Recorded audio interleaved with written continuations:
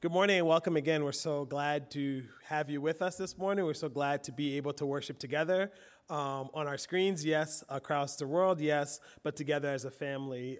This season, we've been talking about not just, the whole pandemic that's going on, but trying to look at this season as a chance for us to grow.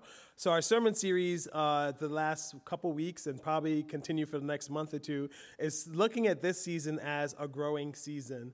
The fruit of the Spirit in Galatians 5 says, the fruit of the Spirit is love, joy, peace, forbearance, kindness, goodness, faithfulness, gentleness, and self-control. Against such things there is no law. So our goal during this time is to say, how do we grow in this season and how do we grow in the fruit of the Spirit? In John 15, Jesus reminds us that, he is the vine and his Father is the gardener and we are the branches. We as branches who are in Christ are reminded to remain in him. And the way we remain in him is by obeying his commandments. When we remain and obey the commandments of Jesus, we bear fruit. Remaining in Jesus also allows us to live by the fruit, and that living by the fruit of the Spirit produces fruit in our lives. The fruit is living and loving like Christ. The fruit is love, joy, peace, forbearance, kindness, goodness, faithfulness, gentleness, and self-control, and us really growing in these things. So our question during this season is, not just, how are you doing in this new normal? How are you doing in this pandemic season? How are you doing with everything that's going on? But our question is simply this: how are you growing in the Spirit this season? How are you growing in the fruit of the Spirit? This morning we'll be talking about peace. When we first started our online series, I think my very first sermon was something like Shalom in the season of panic. And we learned that peace or shalom is all things being made right in God's eyes. And the whole purpose of that sermon series was to kind of ground us in this idea that we have peace with God already. In Christ we have peace with God. We who were sinners, we who were outside of the family of God, we who were so far have been brought near and now have access to God our Father. But also in Christ, we have peace with each other. God has called us to forgive like he's forgiven us. And there's so much worse than we've done that God has forgiven. But I think I'm always reminded that Scripture itself says that when we forgive, we look like our Father, which means that when we don't forgive, we don't look like our God and Father. We also have peace with creation. What I love is that Paul, in his letter to the Colossians, says, Jesus is reconciling all things to himself. And I think for us, it's this reminder that God is making things right. Though the world seems out of control, God is making things right. Though the creation itself seems to be screaming from all the pain we as mankind have inflicted upon it, God is making things right. And then the last one is that we can have peace with ourselves. So much of our minds, our bodies, our souls, so much of our culture, our society, our families, even ourselves deep down, we always look to see where we lack. But we can have peace with ourselves because God is our good shepherd in whom we lack nothing. So shalom then is this idea that we have peace, peace with God, peace with each other, peace with creation, and even peace with self. However, the call today is to say, how can we grow in this peace? And maybe a secondary question is, how can we be people of peace? If you have your Bibles, turn with me to 2 Chronicles 20, 1 to 12. I'll be reading 2 Chronicles 20, 1 to 12, starting at verse 1. After this, the Moabites and Ammonites, with some of the Meunites, came to wage war against Jehoshaphat. Some people came and told Jehoshaphat, "A vast army is coming against you from Edom and from the other side of the Dead Sea. It is already in Hazazon Tamar, that is in Gedi." Alarmed, Jehoshaphat resolved to inquire of the Lord, and he proclaimed a fast for all of Judah. The people of Judah came together to seek help from the Lord. Indeed, they came from every town in Judah to seek him.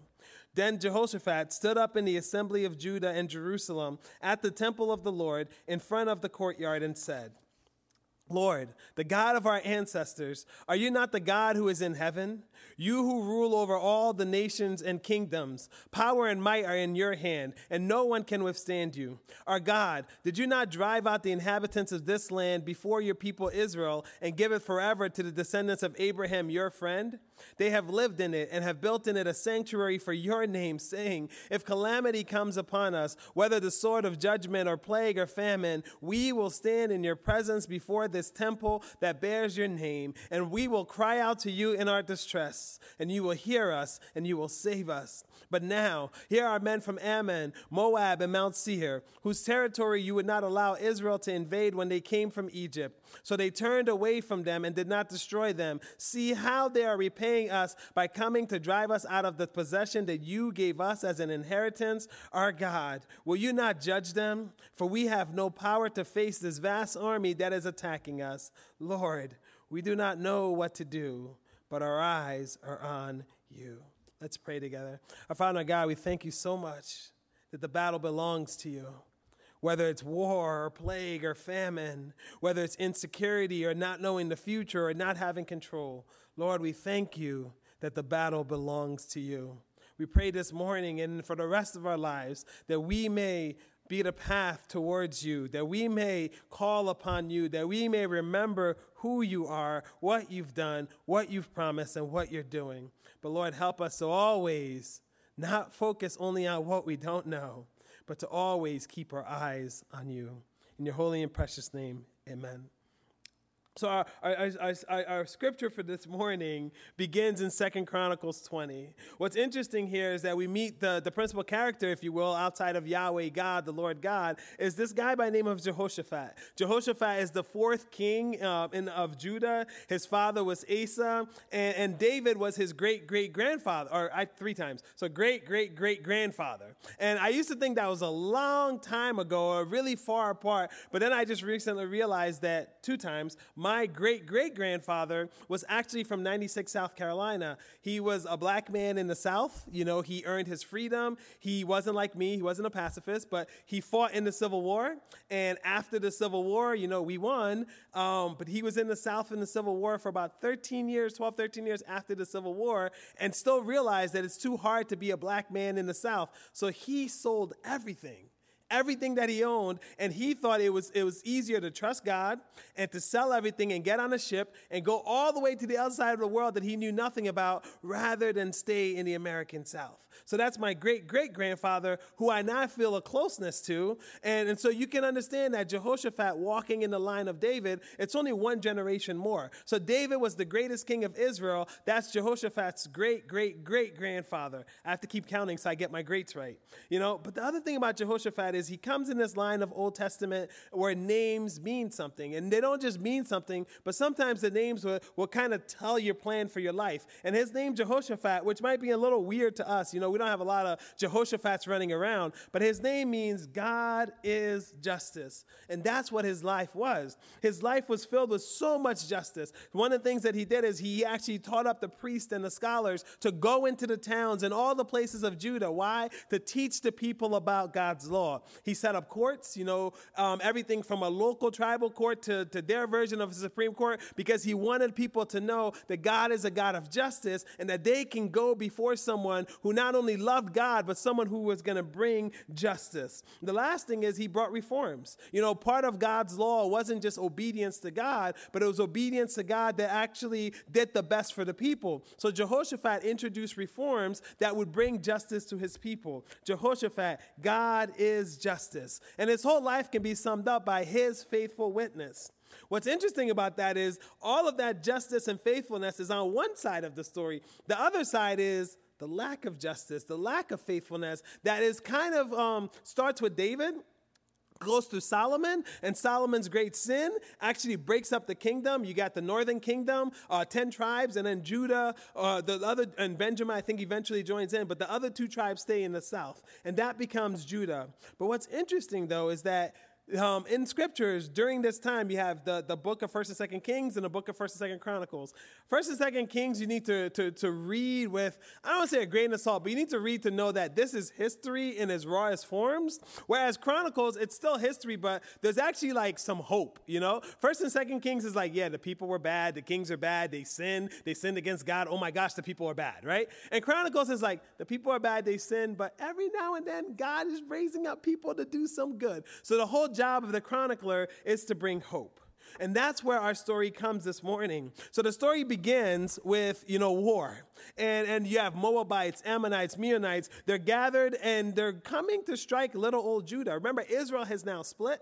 Judah is really two little tribes that have come together. And you have this global world alliance. What's fascinating about the Moabites and the Ammonites and Meunites, not only were they distant relatives, but as Jehoshaphat tells us in the passage, when God brought Israel back into the land, God told Israel not to touch them.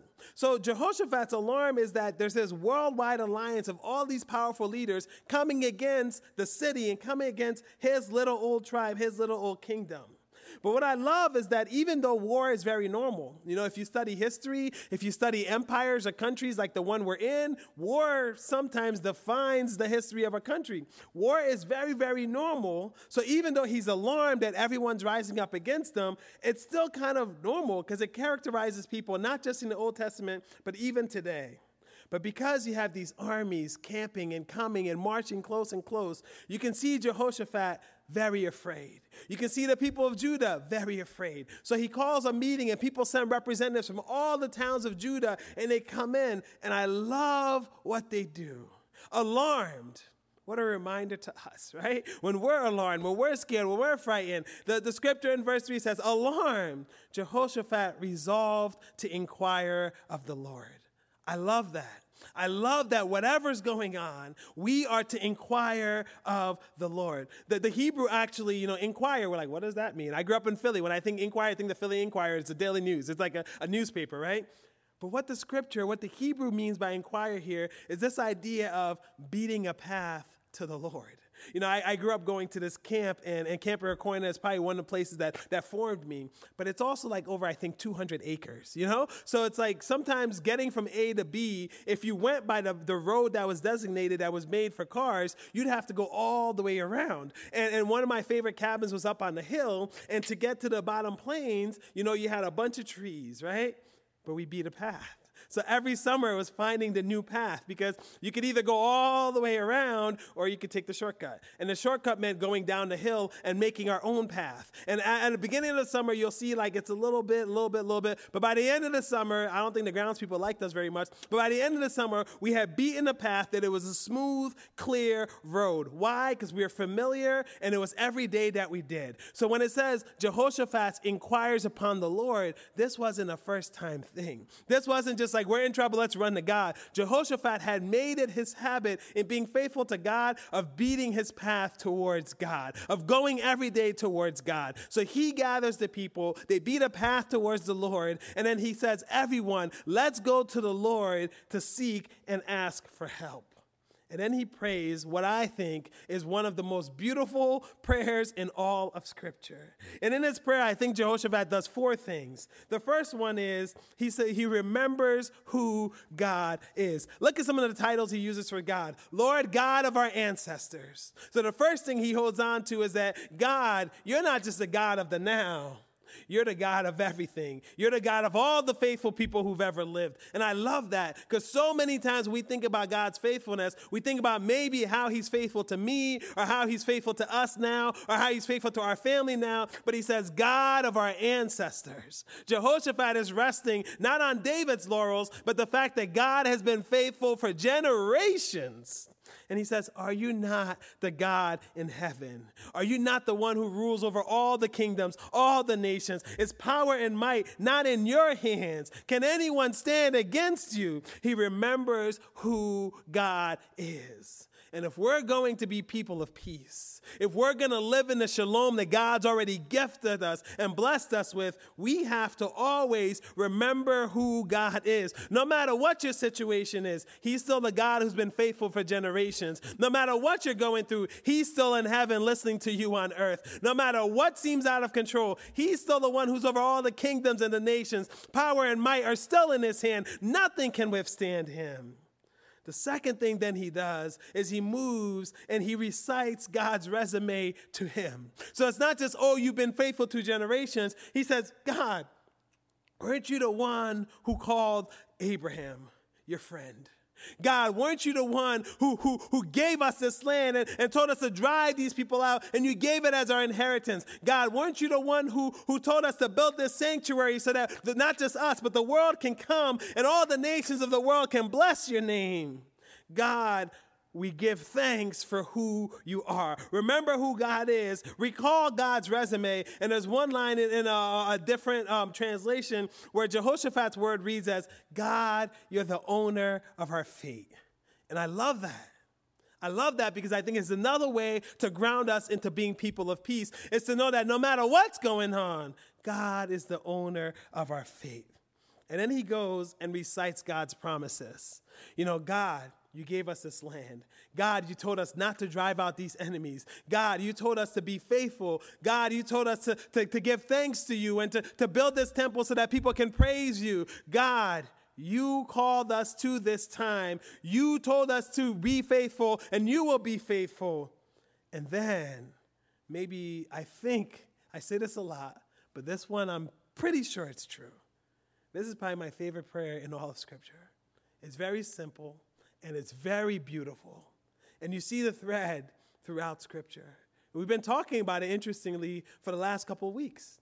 This idea of keeping our eyes on Jesus, keeping our eyes on God. And I think Jehoshaphat is the first one to really introduce it to us. And he says it like this: Lord, we do not know what to do, but our eyes are on you.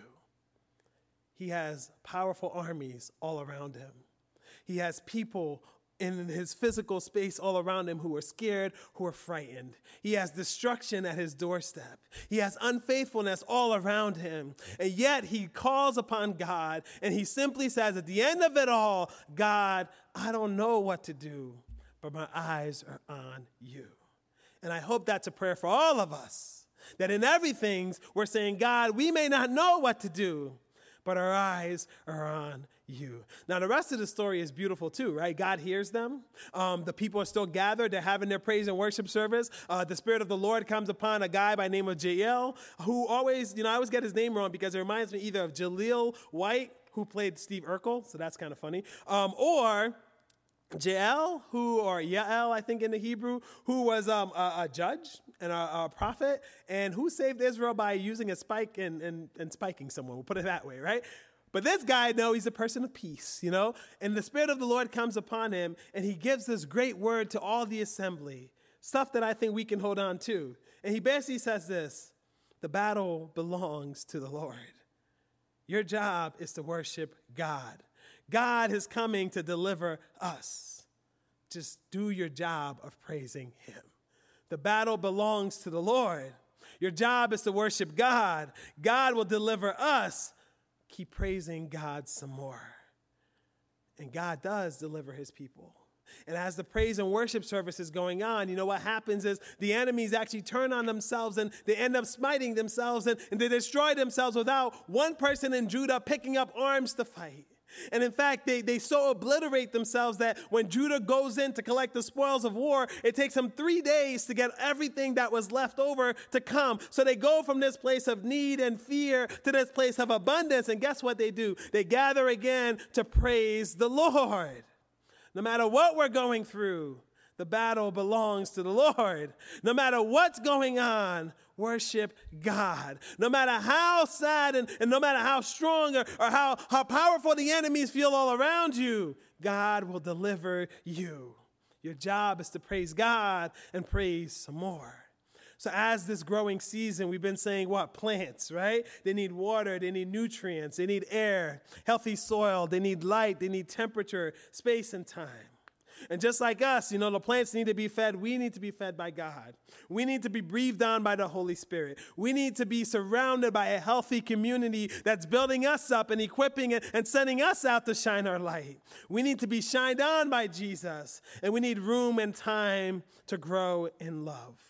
But if we are going to be people of peace, I think Jehoshaphat's prayer and those 4 things can help us be people of peace that not only receive God's peace, but give it to our world around us. Remember, the first part of his prayer was just that. Remember who God is. If you're going to be a person of peace, never lose sight of who God is. He's still the God of the universe. He's the God of our ancestors, the God who's been faithful to generations, the God who rules over all kingdoms and nations. Power and might are in his hands. Remember who God is, and then go and tell who God is to your world. The second one is recall God's resume. Never stop remembering or recalling what God has done. If we don't know what the future is, give thanks if you remember what the past has been. And give thanks to everything that God has done. For Jehoshaphat, it was saying, you called Abraham. You declared us your people. You defeated these people and give the land as our possession. What has God done in your life? What can you hold on? How has God shown himself faithful to you? Because if we recall what God has done, that should give us peace, not just for today, but also for tomorrow. And the third one is recite God's promises. It's not just enough for us to know what God has promised, but we have to keep knowing it.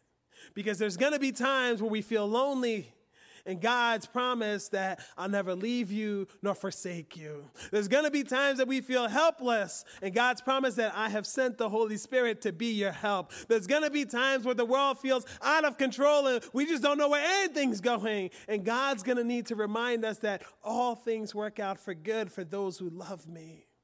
Recite God's promises and recite it to yourself every single day if you need to. Write them down every single day if you need to. Recite them so that they're so on your heart that when these feelings of angst and despair come, you can stand on the promises of God. Recite God's promises. And if you're going to be a person of peace, you also have to teach God's promises. Teach them to the people in your life.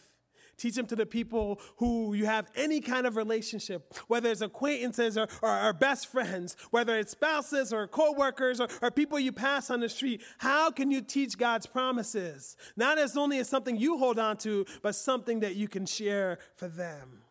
And the last one is rest in God, your good shepherd. Lord, we do not know what to do, but our eyes are on you. The world, not just now, but always might feel out of control. Keep your eyes on God. He's in control. Your situation, no matter what it is, pandemic or not, financial or not, spiritual or not, family or not, personal or not, whatever situation you're in, remember God has saved someone from that situation. God perhaps has even saved you before. Remember what he's done. Keep your eyes on Jesus. Rest in your good shepherd. Our world is full of brokenness. We as people are still broken masterpieces. But let's remember God's faithfulness. Let's remember God's faithfulness who calls us his masterpieces. In a world of stress, in a world of worry, may God always be our good shepherd. For our good shepherd hears us. For our good shepherd knows us. For our good shepherd comes when we call. For our good shepherd protects us, provides for us, is always there for us. In a world of stress and worry, we can be people of peace. If we remember who God is, if we recall what God has done, if we recite God's promises, and if we're willing to rest in God, our good shepherd. Lord, we do not know what to do, but our eyes are always on you. God bless you.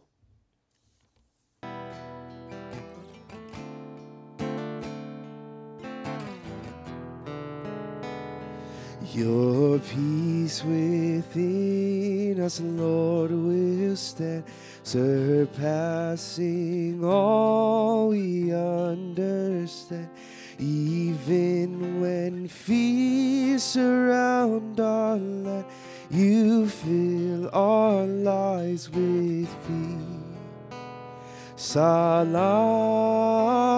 salam. The peace of God to every race. Salam, salam. The peace of God in every place.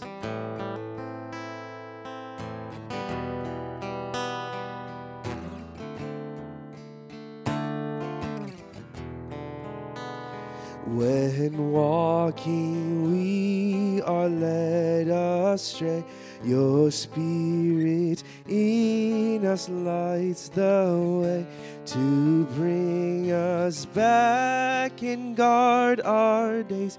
You fill our lives with peace. Salam, salam, the peace of God to every race. Salam, salam, the peace of God in every place. God's peace you offered us to live, a peace the world can never give. And while your Spirit in us lives, you fill our lives with peace. Salam, salam, the peace of God to every race. Salam, salam, the peace of God in every place. Salam, salam, the peace of God to every race. Salam, salam, the peace of God in every place.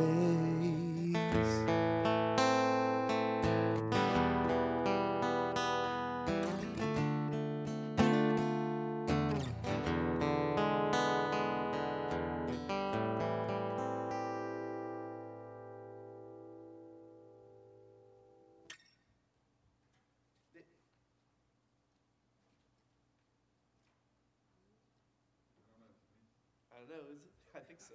I think it's you, yeah.